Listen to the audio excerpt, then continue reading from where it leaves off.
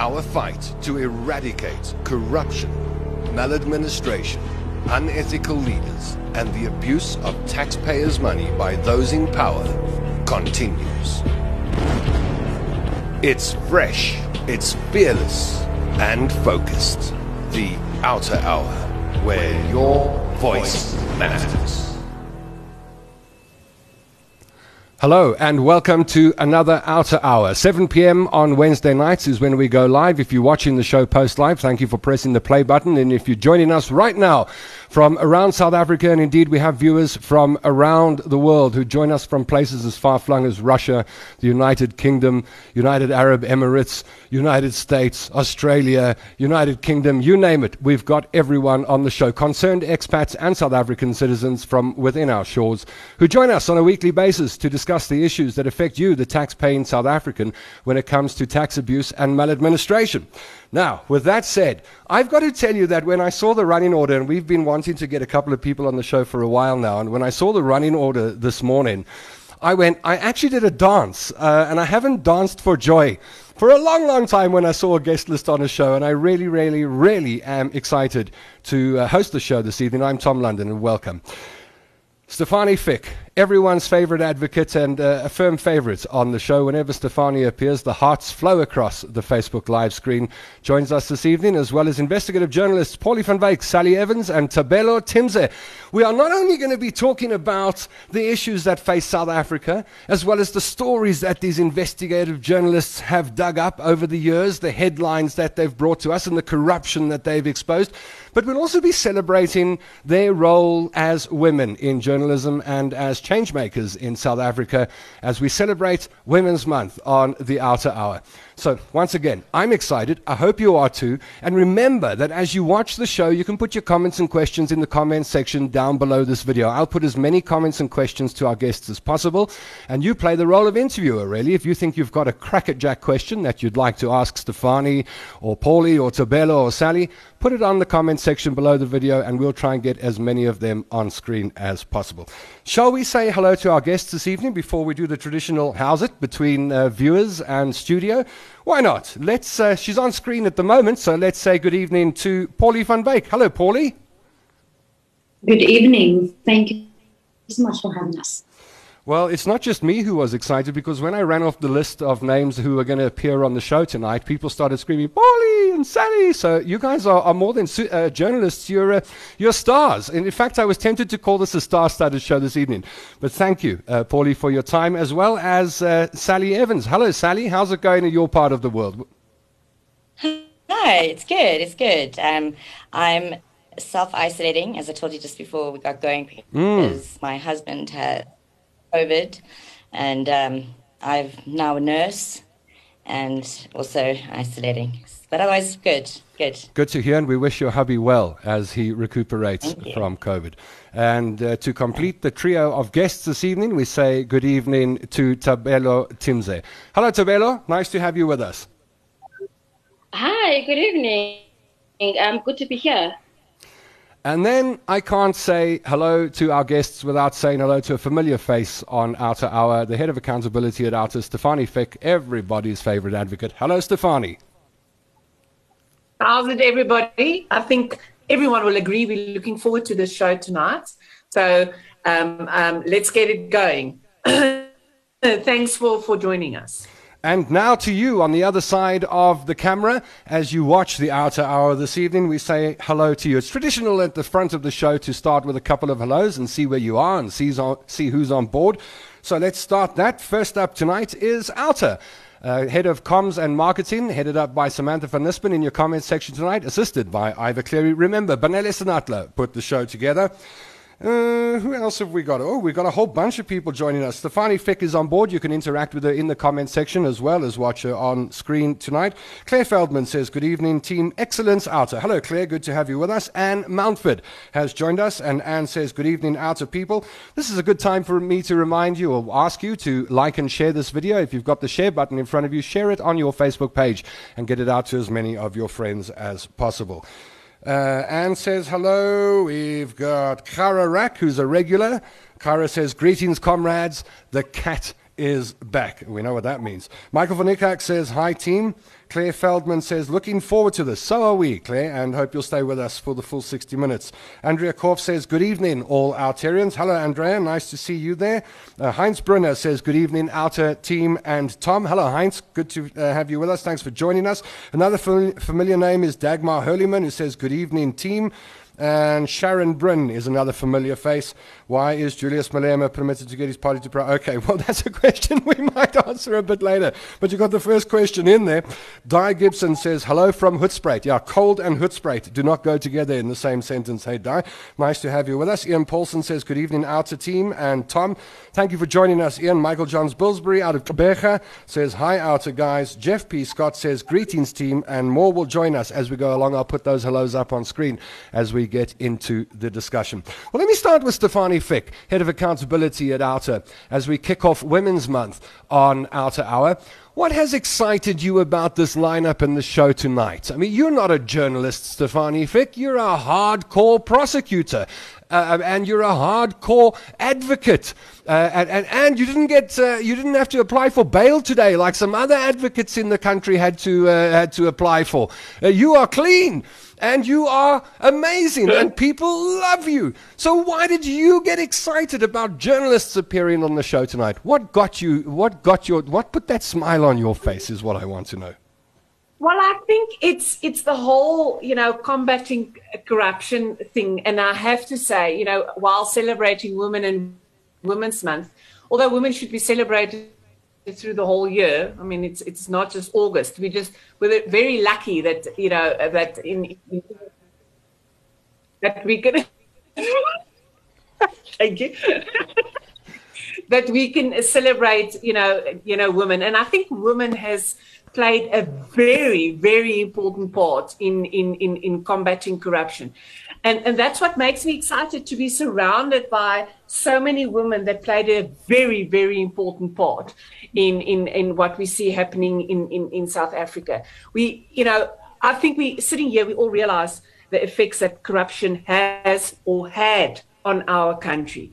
And, to be in this group of women, I mean, I can only take my hat off. Yes, holding people to account is extremely important. And as a prosecutor advocate, that was a very big part of what I did. But being part of OUTA, being part of the team, and being part of having so many supporters that support our fight against corruption.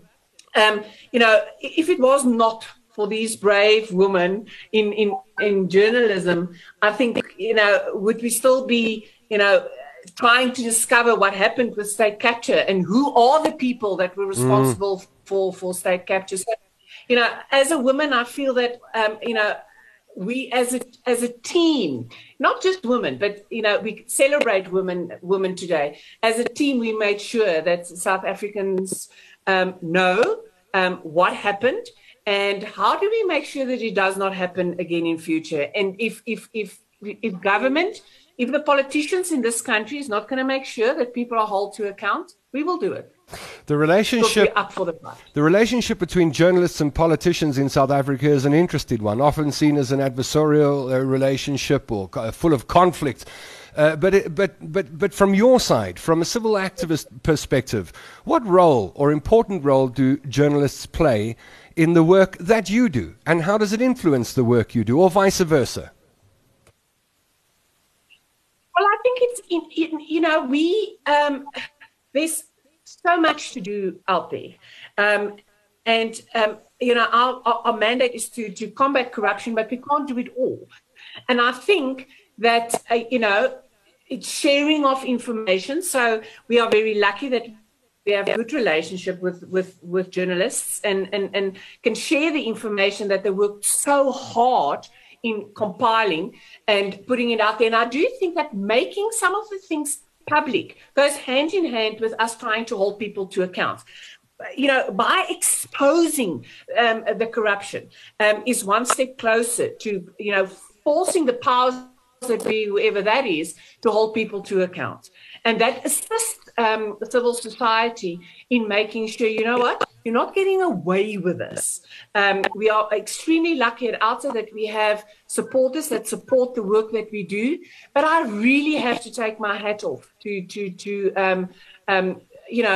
the journalists, but, especially the women in this room, for just keeping at it and decided not to stay quiet and making known what has happened and what is happening. It sort of keeps us in the loop as to, what is happening.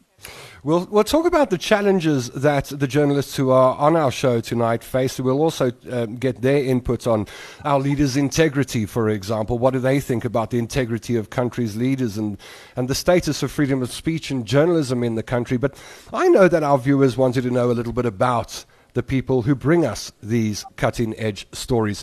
So why don't we start? I'm not sure who to start with, because you've all got interesting lives and fantastic stories, but let's start with the first that I've got on my list, and that's Pauli Van Wyk from Scorpio and Daily Maverick.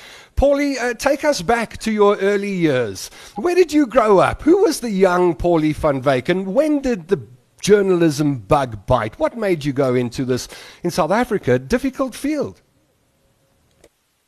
It's all about bad life choices, Tom. I grew up in the Free State, and I wanted to be an artist or a creative, or I wanted to make interesting music videos at one stage, and a painter. And then I fell in love with travel writing. And I decided that I would be a travel writer for the magazine Weg and Go. Mm-hmm. I am Afrikaans, so I wanted to write in this beautiful language of mine. So predominantly then for Weg. And I remember in my honors year, when I was studying at Potchefstroom, I came to Cape Town to work at Weg for 2 weeks as part of my honors course. And one of the editors there told me that if you want to be the best travel writer, you need to get some news gathering experience. My best journalists are news journalists. Okay. And I thought, okay, obviously I want to be the best travel writer. And off I went to Beeld to do a internship and my first 3 to 5 years.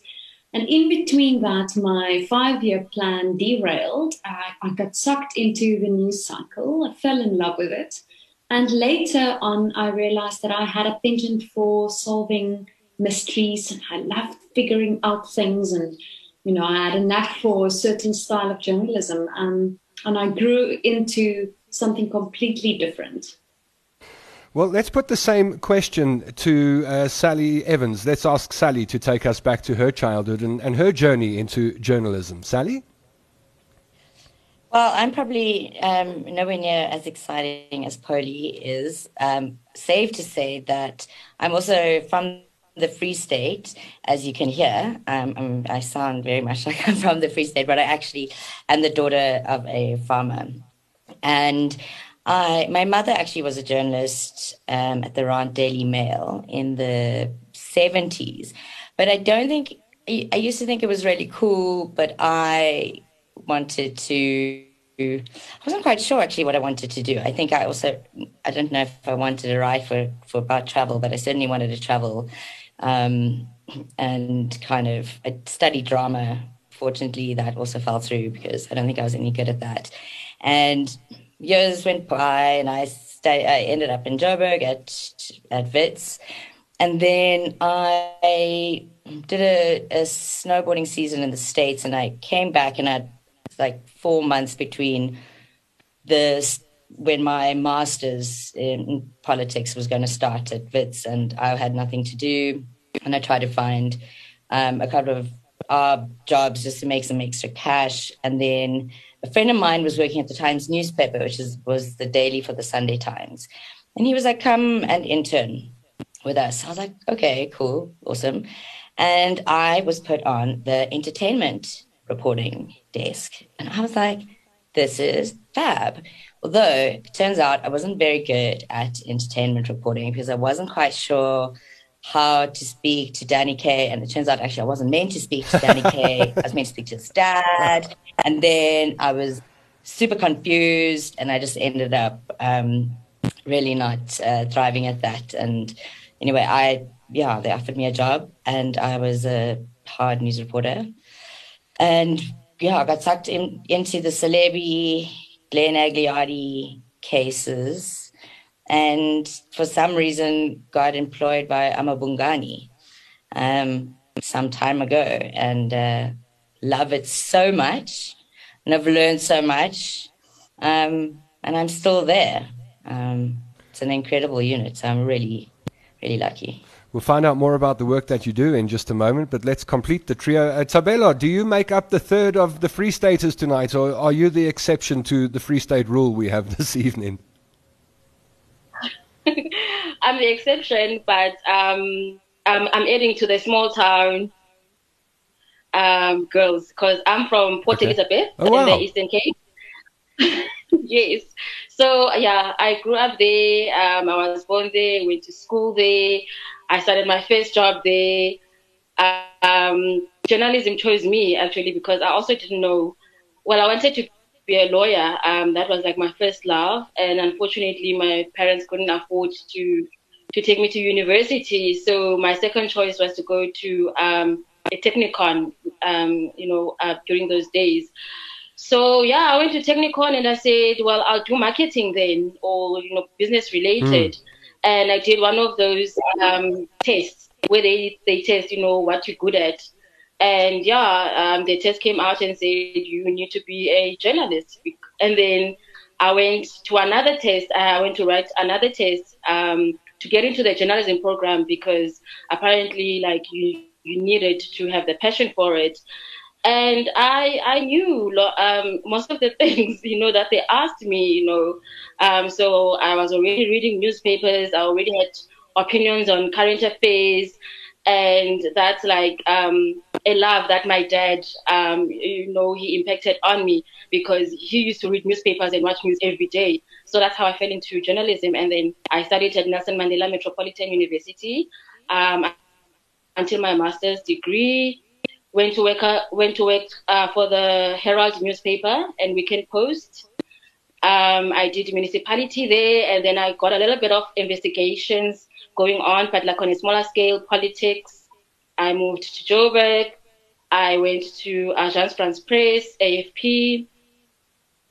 And then I joined Amabungani as a political party funding correspondent. At that time, it was a 1-year contract, just trying to find out, who's funding the political parties. And then that's where the investigative really it took over. Let me go back to Pauli and ask you, Pauli, did you ever think you would get involved in writing about corruption and uncovering stories of corruption? How did that start? No, I never did. You sort of grow into it. And something interesting you may not know is that Tabelo and Sally actually trained me. They were part of the team that helped me to become what I am doing and am at the moment. So I have such high regard and a lot of thanks to Amabi. I was one of the Amabungani trainees, if you will. They have this wonderful Africa program where they select journalists out of the continent, and then they train us to be proper investigative journalists. When I grew up as a journalist, if you will, Sam Sol and Tabelo and Stefans and Craig McCune and Sally, and then also Susan Comrie. Susan wasn't at Amabi at the time, but she as well. So these people were my heroes, and I wanted to be one of the best journalists. I think as you fall in love with the news, you actually fall in love with your country all over again. And you sort of get your priorities rearranged. You realize I think you sort of realize why you're here and what your goal in life is. And your loyalty will then forever be the people of our country. And for the best, everything you do then is for the best of our country. So I've realized that investigative journalism will offer me the chance to make an impact and to highlight the problems, some of the problems that we need to tackle. And in the end, I try my best to help people to understand the space they live in, so that they can make good life choices. Let's talk about corruption, Tabelo, and the scourge of corruption in South Africa. Have you been surprised by the extent of corruption in South Africa? And what comments do you have regarding this fight against corruption that we are currently engaged in South Africa? As an investigative journalist, I'm not surprised at all. Every time I think, I've uncovered the worst case, and then the next day, a story comes, and then it just like blows you. It blows up it blows your mind, and you're like, but how can this happen? So the reason why I think it's important to fight corruption or to do what I do is because for me, as I mentioned, that I grew up from a small town. So I understand exactly what corruption does. I understand the consequences, because it impacts me like personally as well. I'm also a mother. So my past is informing what I do, and also my future is informing what I do. Yeah. And obviously, like as a Black woman, it informs the current status of what I do. So it impacts me on all levels.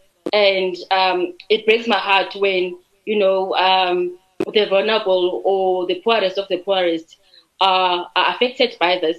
And it just makes you want to fight. It's actually like a motivation as well. And the fact that only a few people benefit and society or our country is the one that, is suffering the consequences. I mean, we want investments, we want, economic growth, we want the rule of law, and that is not, it won't happen, if there's corruption. And it just, even if it's like a bribe or something, it's corruption. And I think that's why we decide to do what we do. It's like, it's our motivation. It's not plain sailing though, Sally, is it? You come in for a lot of criticism and take a lot of flack. What do you think of the status of journalism in South Africa and freedom of speech? Well, yes, you're right. Some of us do take quite a lot of flack, and that's, I suppose in some ways it's affirmation that perhaps we're kind of knocking on the right doors and asking the right question. The more frustrated and angry people get, you're probably doing the right thing as a journalist. I think actually, funny enough, investigative journalism seems to have grown a little bit in the last 10 years. Certainly, Amabungani, we're becoming a fairly established, although quite young, in pure investigative unit. Whereas Pauli mentioned, we've worked with and trained, I think, I don't want to say 100, maybe, but at least several dozen journalists, investigative journalists from Southern Africa and in South Africa. And News 24's got growing and stronger investigative unit. Daily Maverick now is Scorpio. Sunday Times has a unit. So I think in terms of the investigative journalism clout in South Africa, I actually see it having become a bit stronger. But I think that, as we've seen, the rest of the world's media has been facing an onslaught of financial, being undermined financially, pretty much since 2008 and the economic crisis and ads and those kinds of things that kept us newspapers going and being pulled, and now trying to make money online and saying to people, pay for our content because we're giving you good, we're not good news, but the news we're giving you is correct and factually right. You can trust us. And I think that people are struggling to trust the media. As I asked you that question, I was thinking of Pauli and her run-ins with the EFF leader, Julius Malema, who declared her and other journalists as enemies of the EFF and banned her some years back. What Talk about this relationship, if you will, Pauli, about the relationship between journalists and politicians. What kind of relationship do you have with politicians in South Africa? I'm speaking generally, not specifically. Well, there isn't something like a generally. We must remember that there are different types of journalists. You get general reporters, get political reporters, investigative journalists, people with different skills and different ways of doing things. So it really is maybe a culture of doing things and going about business in different sectors. I always thought that political journalists have a much better, cozier, nicer, less adversarial, maybe, relationship with politicians because they need politicians to be good at their job. They need to receive information about the politicians and from the politicians to understand the country better and to explain the political machinations better. General reporters will tell you what they see, and they don't necessarily need these people to be nice to them. And investigative journalists, most definitely not. We have quite often a relative adversarial relationship with politicians, not by choice, but the problem, I think, is, or maybe one of the challenges of investigative journalism is that you often make findings. You don't only report on what you see. You don't say there's a cat on the mat. You found out things about this cat, and you know what the color of this cat is, if you will. So there's you describe it better and more in depth, and you make findings, and politicians rarely like those findings about themselves, especially when they're corrupt. So it puts you, unfortunately, in a more volatile relationship with them. Would you prefer that relationship was different, or is it par for the course? I'm thinking of accusations of being Pravin Gordhan's proxies, and that's been bandied about in media, the Amubungane and Daily Maverick journalists, and working for white monopoly capital. How do you respond to that? Is it even necessary to respond to it as a journalist? No, most definitely not. I keep my side clean, and I know that I investigate everyone with the same vigor and the same rigor. So it's not only about a certain type of person or a certain type of politician, or even only politicians. We look at businessmen and businesswomen as well. So I get accused, as is Tabelo and Sally, and some of our other colleagues, we get accused by different political groupings, by different business people. And I actually, I choose that path rather. If Sally, I think it was Sally that made this comment earlier on, but if you get accused from different people that stands at opposite sides of a political spectrum of each other, then you know that you're actually doing your job. Because you're getting accused of, unsafe things from all sides. Yeah, I just like to add to that, just because sitting, Pauli, I think especially, and my colleague from Amabungani, Susan Comrie, just thinking of two hardcore female journalists who've been particularly attacked and abused and faced threats and harassment, certainly online and social media, and having to watch it and see how people, kind of nameless people, anonymous people, sometimes mostly actually, get away with the most vitriolic, inflammatory, inappropriate, slandering comments, etc. And so I guess firstly, like Pauli says, you maintain your integrity as a reporter, and you have to have a thick skin. But certainly when there are allegations and claims being made against a journalist or an organization like Amabungani that where there are false claims being made, and certainly against our integrity and transparency as an organization, in those cases, we certainly will release a statement correcting and placing our position on record. And I think it was the BLF who actually took them to court to get a restraining order against them. A few years ago, they charged into, or some of their members charged into one of our town halls. And they ended in a few fists flying, and it was really scary. And so we went to court, I think, and actually, took legal action. So I just feel that, things, you've got to kind of manage it too. So you've got to pick your fights, your battles. But it's awful to watch the abuse that a lot of people get. Sally mentions the word integrity, and I'd like to ask Tabelo, let's turn the spotlights around and away from journalists and onto our country's leaders. What are your comments on, as far as integrity in South Africa's leadership is concerned? Are you impressed with our leaders and the integrity or lack of it that you come across? Oh, what a loaded question. I've learned in my job there is no black and white.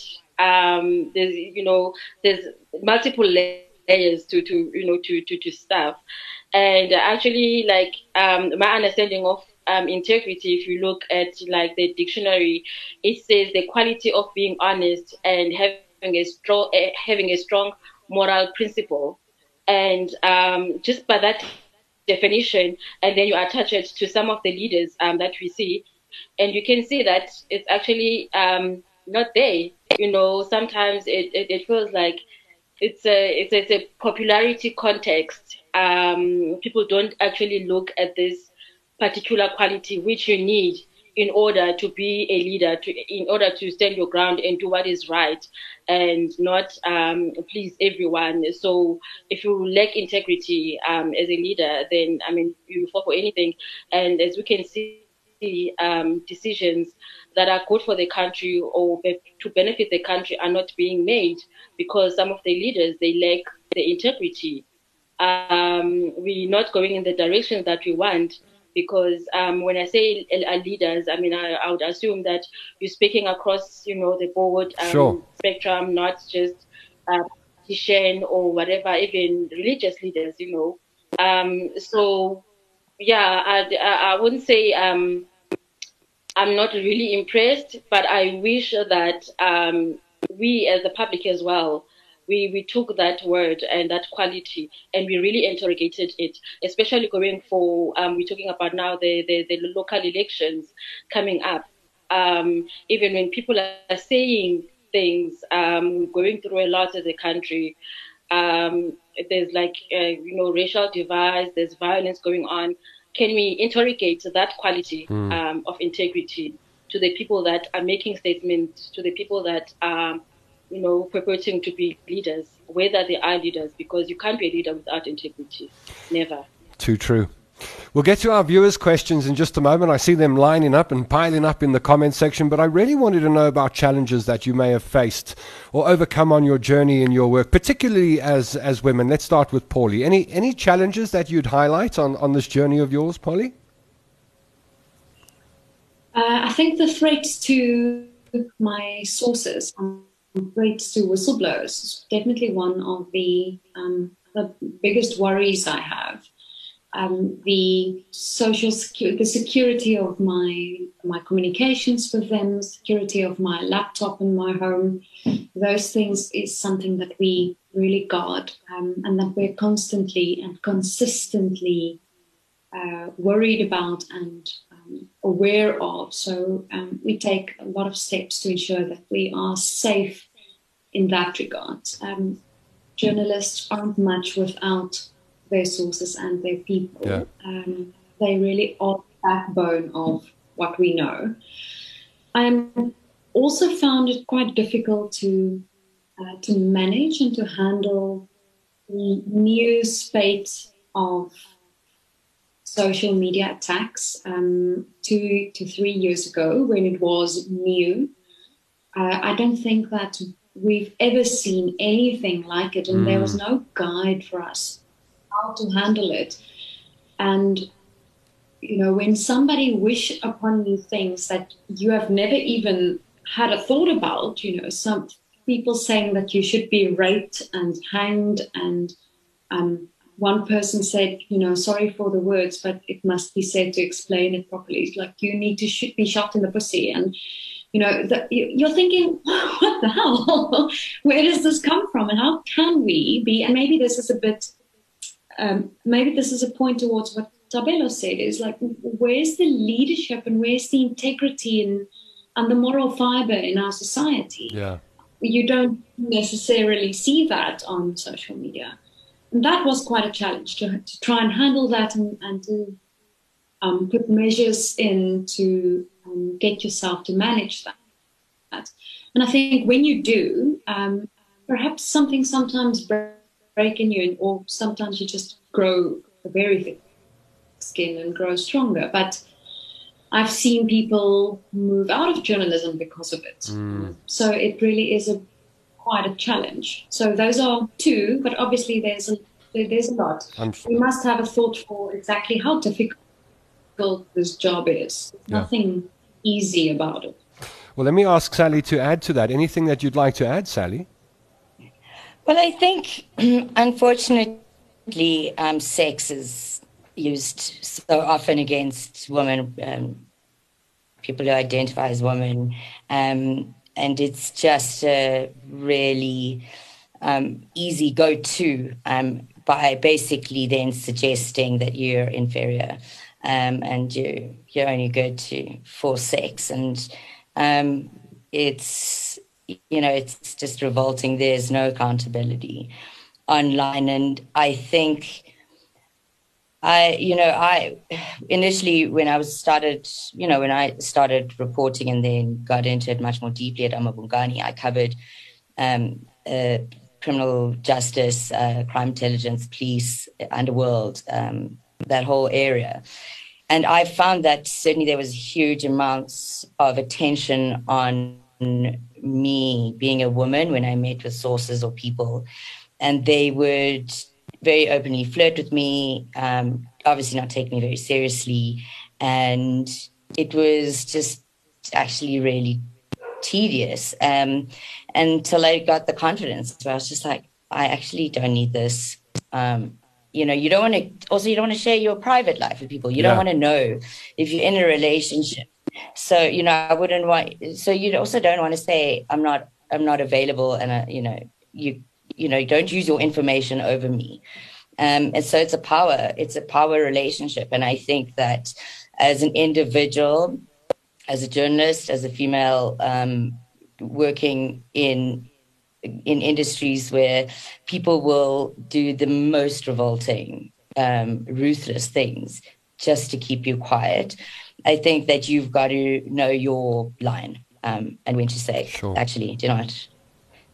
I'm not playing that game. But I think Pauli's right. I think there are really a lot of different kinds of abuses that journalists feel, and we're fighting to prove ourselves. It's still very much a man's world, and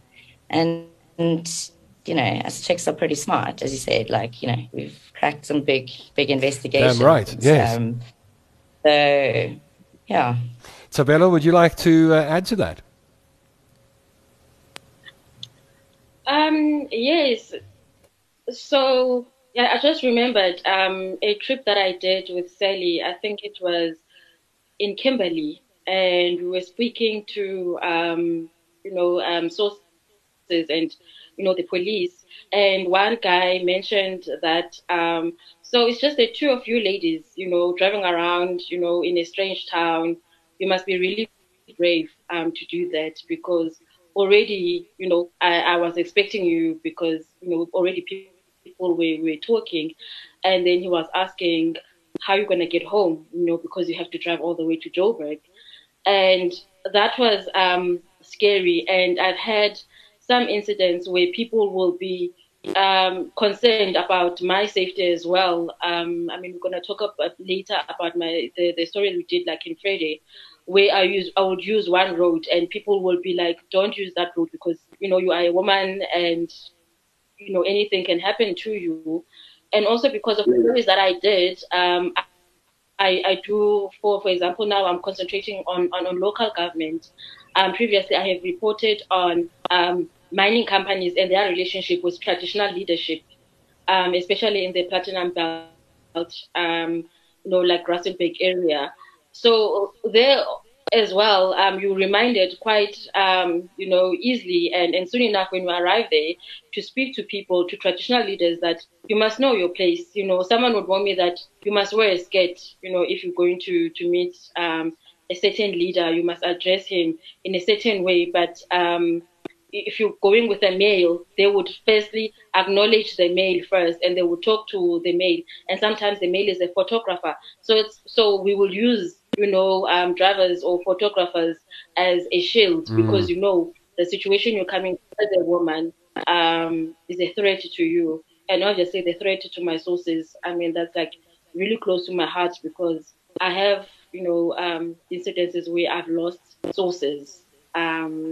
Especially like at local level. We'll get to some of those stories in a moment, including the Freda Dairy and Gupta Leaks stories. But I'd like to go to our viewers' questions. We've always got fantastic questions from the OUTA Hour viewers. And I'll start with Kararak, who's got a question for Pauli, who says, Pauli, the great mystery question, why did Mabuza side with Ramaphosa? Do you know?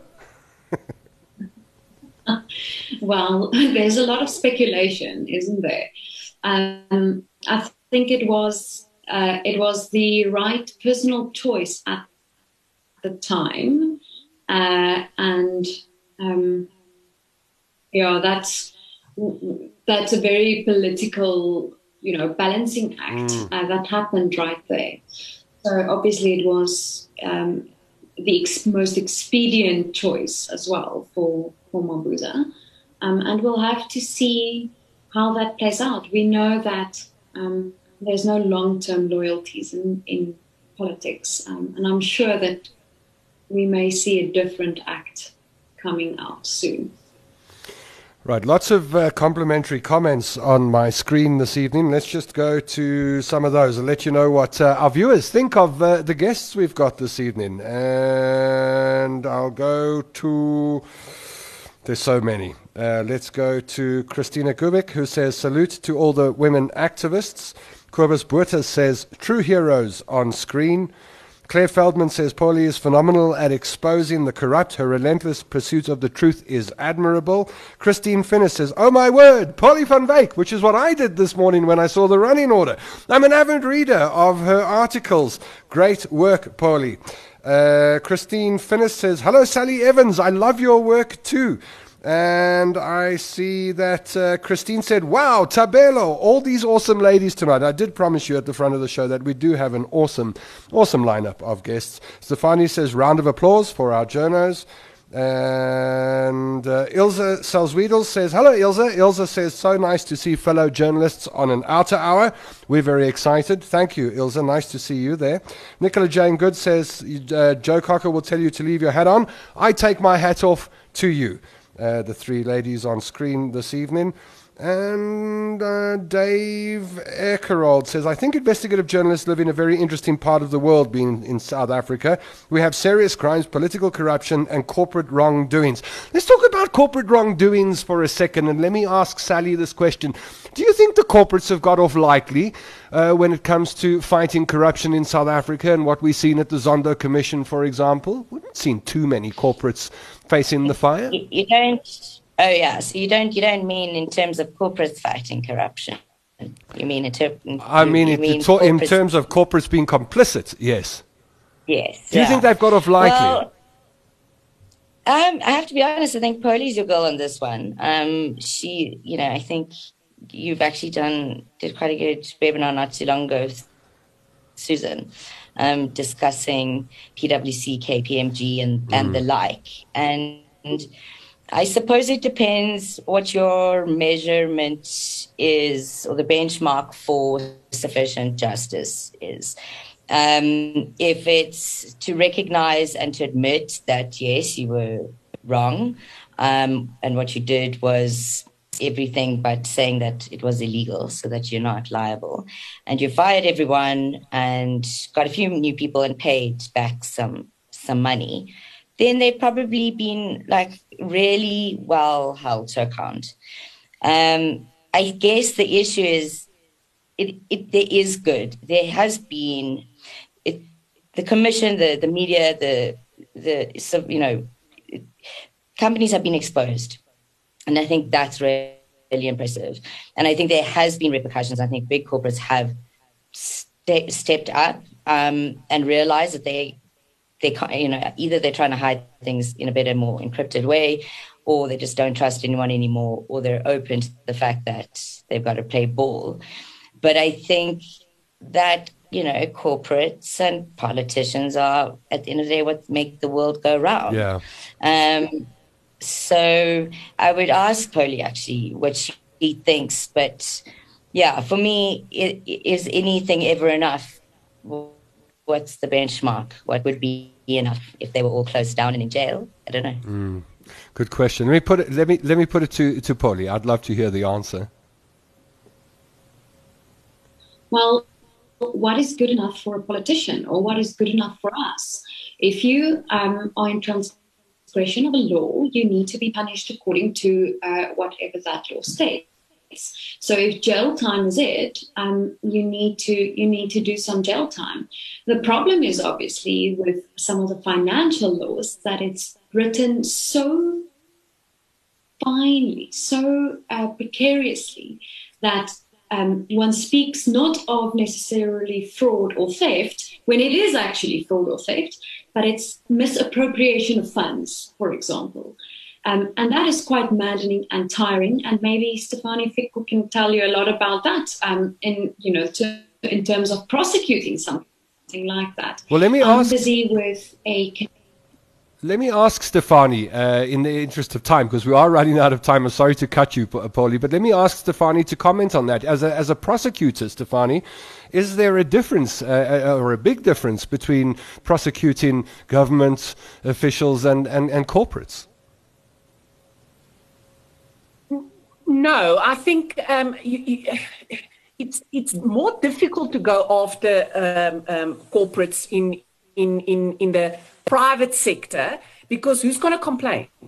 So yes, the CEO will complain when the secretary steals an enormous amount of money, but otherwise, corporate doing business with corporate, unless there's an enormous amount of money going amiss, you tend to not have complainants. And then when it's about corporate being part of corruption, difficult choice, because are we going to go after the person that owes us some loyalty? And I'm talking about a government official that is that's part and parcel of corruption.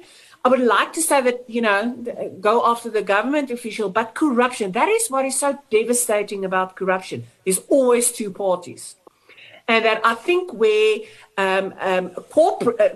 corporates have let us down is the fact that they when corruption started, they just made it worse and didn't put an end to it. So the ethical behavior of corporate is a problem. And I think that's where it's so difficult to prosecute, is that, if you're a thief, a fraudster, whatever, yes, it's fraud, theft, we can prosecute and put you behind bars. But what do we do? And this is the same problem with politicians and everyone. It's the unethical behavior. And if I hear one more time that, we're going to excuse someone's behavior because, everyone has got a right, you are innocent until proven guilty. You are only innocent until proven guilty if you are an accused. But if there's unethical behavior, there are still disciplinary steps that people can take. The fact that you may not be guilty of theft doesn't mean you can be a politician or a government official or the director of a company. Unethical behavior should also be punished. Everything doesn't have to go to a criminal court. Yeah. But unethical behavior, unlawful behavior needs to be punished in various other ways. Why didn't SAICA, for example, hold to account the auditors that transgressed their rules? Why doesn't the Law Society or the Legal Practice Council, why don't they hold to account the attorneys and the advocates that transgresses their rules? So yes, accountability is wider than just trying to squeeze everything into, but you are a fraudster or guilty of theft. Here's a comment from Christina and a question attached to it. Christina says, our investigative journalists have gathered so much forensic evidence through projects like OUTA Leaks. While it's not the media's role to prosecute the corrupt, is the NPA at least asking you for your data? Tabelo, do you get those requests, and what do you do?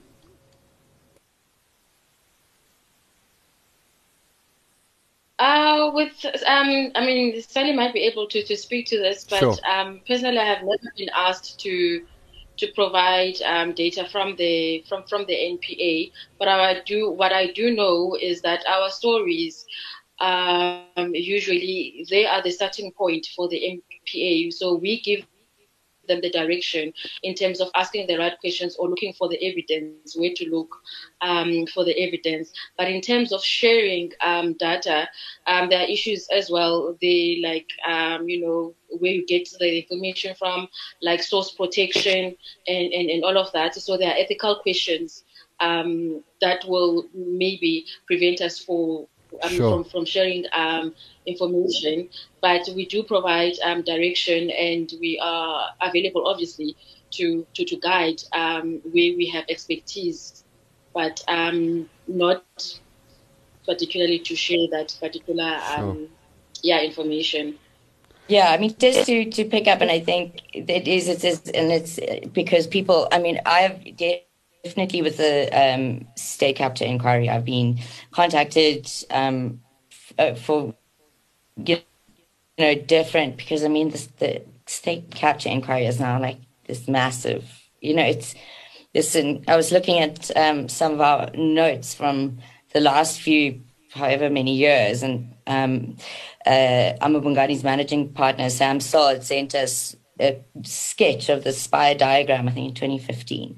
And it was just already, the spread and intertwinement of all spheres of life were already just growing.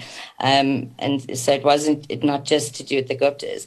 What we try and do as investigative journalists, because we obviously do rely on a lot of data and a lot of documents, information that we feel and our sources are comfortable with us sharing, we put everything online.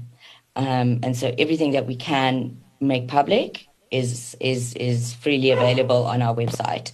And we attach them to our stories, and we have a thing called an evidence docket, really, so that it is a resource to anyone, both, criminal attorneys, prosecutors, so that everyone can have the same information that we have. Obviously depends on sourcing and confidentiality.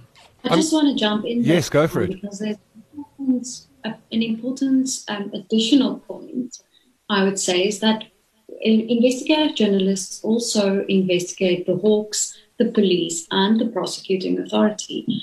And if we, if you have too much of a cozy relationship with people in power, it'll always turn out badly, because then you're not going to investigate them. So when asking that question, you must also again keep in mind of what we actually do and how we go about our business. So I would rather explain it in the way that Tabelo and Sally said, where our stories are enough. Our stories are the guidance, and the documents that we add on the web, that is enough. But journalists cannot cross a certain line and say, we will either lay charges, because I hear that a lot. Why don't you go lay a charge against the person that you're writing about? Because that's not what we do. We cannot do it. It's unethical of a journalist to do that. So we don't lay charges. We are not judge and jury and executioner and investigator. We have a very specific job. I'm trying to squeeze one more question in before we move on to the Freda Dairy story. I'm going to go with this one from Bibi Bowman, who says, Will training citizen reporters be useful for taking this fight forward? Not without training and verification, of course. And I've heard this before, citizen journalism and getting people to report. Is that feasible? Could you give Tom, who isn't a trained journalist, a phone and tomorrow I'm exposing corruption and I'm a so-called journalist? Or is there a lot more to it than that? Anybody can respond to this question. Whoever's first. All right, Sally, it's you. I was making digital eye contact with Tabelo. I was trying to stare at her through my screen. Tabelo is probably the smartest. Yeah, I have to say, I think that having Tabelo open up and chat about her experiences is a serious treat, Tom. She's probably, just to put on the record, one of the most incredible journalists I've worked with. And she's incredibly intuitive and brave and thorough. And so as a colleague and a friend, I would also say she's somewhat of a mentor in her bravery and the way she approaches people and engages with sources. So, I mean, maybe a day with Tabelo, a citizen journalist. I mean, I think that they would probably stop wanting to be a citizen journalist because of the amount of phone calls they'd have to make. And are you still waiting for the response from this spokesperson? Yes. And this spokesperson? Yes. And no, they don't. They're put me on hold. Okay. So at the end of the day, who did you get responses from? What are you going to write? No one responded. No one. They said they got the questions, but they haven't responded. So I guess, I don't know. I think people can be citizen journalists, but I don't think that they will necessarily be held to the same level as journalists who have to abide by the press code. That's where the trouble comes in. Code and SANIF. And so, I don't think. Yeah. Let's go to the Estina story. And yourself and Tabelo were the first journalists to go out to Vrede and investigate the corruption allegations. What did your early investigations into the Estina Dairy project reveal? Well, we weren't maybe from, I don't even know, from sort of non-Free State journalists who went there. But I think that they were Volksblatt, I think Volksblatt wrote a piece, and there were a couple of local papers that actually started putting two and two together, and we picked up on this, which is why I think we decided to get down there. And I mean, nothing beats on the ground, face to face, knock. What do you call it? Like when we go knock on doors, people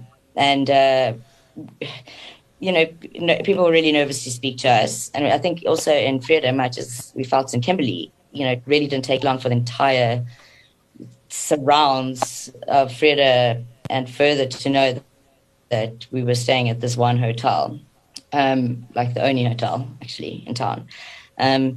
But we managed to make quite a lot of progress. But I think, Tabelo, maybe you can expand on that, Tabelo, and also, if you don't mind, just reference the NPA case that followed and any issues you may have had with the state's case.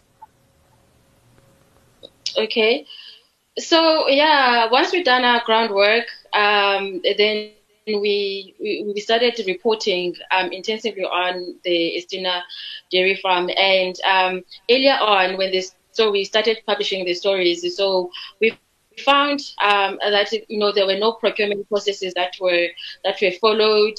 We found like the black farmers didn't benefit. The farm itself was badly run. The department, the Free State Department of Agriculture, just gave money without any monitoring or evaluation, so there was no oversight. They just gave Estina the money. And Estina, you'll remember, is the company was linked to the Guptas.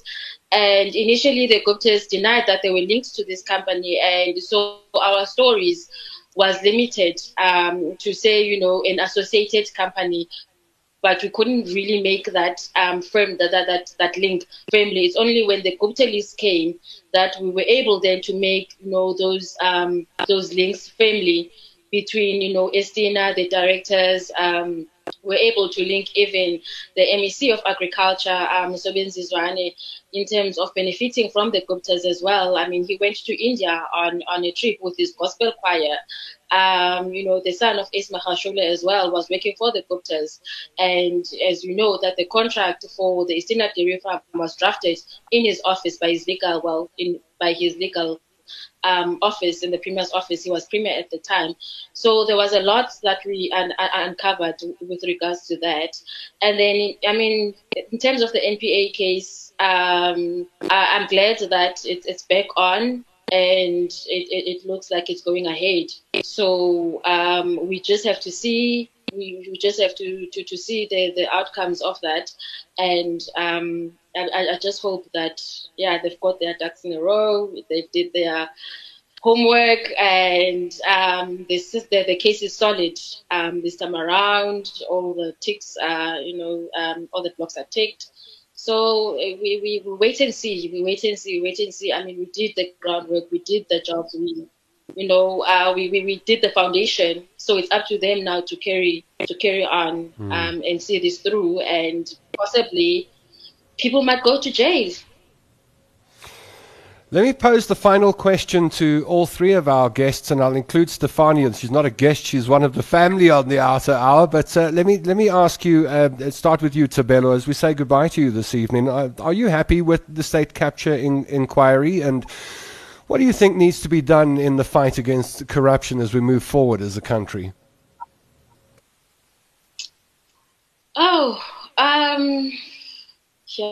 Yeah. I'm happy that it's happening. More information is coming forward. As we see, there are people that are doing everything not to appear because they know what kind of information and what kind of questions they have to answer to. So in that sense, I'm happy that it's happening. I wish it was faster. I wish what was happening there, the authorities are taking note and willing to act on it. So again, it's like wait and see game. Sally, without it taking any more time. Sally, are we doing enough? Is there more to be done, and where? Well, I certainly think since our first trip to Freda, and certainly since the Gupta leaks, that a lot more has been done. I think that the State Capture Commission of Inquiry really was, it was quite an amazing thing to understand that this was really going to happen. And I do think, yes, there are some people who, didn't want to appear. Now they're unfortunately appearing in other jails, etc. So there is even some accountability kind of flowing from the commission itself. I have to say, I think that I think it is an amazing thing. I think, is it enough? I think for what this country has been through, it's a damn good effort. Yes, the dirty laundry is out. Can our justice system kind of take action? And that's unfortunately also, that's difficult. And one just has to hope that there is strength in those structures, despite the political difficulties, to carry that forward. But I think that the impact of state capture and the revelations, the hardcore documentation, the facts, the truths that have been revealed, you can't doubt that. Sure. I'm sure there's always more to do, but I think it's been quite a good thing. And finally, Pauli, what do the rest of us do? Those of us who aren't investigative journalists, who aren't prosecutors, who don't work within the justice system, we're not involved in the fight against corruption on a daily basis. We're average, ordinary South African citizens. What role do we play in supporting this? Support Amabongani. Yeah, you fund your favorite journalists. I think you support journalism and you stand up for a free flow of information, for open and fair courts and hearings, and for the right to receive information. And in order to stand up for that, you must stand up for journalists and for the work that they do, because ultimately it's not about journalists, but it's about your rights and the right to receive the information. Further to that, you don't pay the bribe to the traffic cop. You don't hustle and bootleg alcohol, So there are certain things in terms of a moral degeneration of the country that Tabelo and I and Sally already touched on before. But, where are the leaders? Where are the ethics? Where are the people that really holds the moral high ground? And it begins with small things. It begins with doing the right thing, even when no one is looking, and even when it's not expedient to do so. And that is a culture, I think, in our country that we really need to turn around. And it's maybe it is something that we saw from the politicians when, you can get away with all sorts of baiting and small transgressions and unethical behavior and criminal behavior, and then we think, well, what is there in bribing a traffic cop? So that is what starts at home. Citizens. Starts at home. Stefanie, final comments from your side. We've shone the light on these amazing journalists this evening and the work that they've been doing. What would you like to add? I'd just like to say that I agree. I think the wheels of justice are, thank goodness, I think turning. It is turning a little bit slowly. And, the State Capture Commission was a good start, but we need accountability. But I'm starting to realize every day more and more is people need to understand the devastating effect of corruption.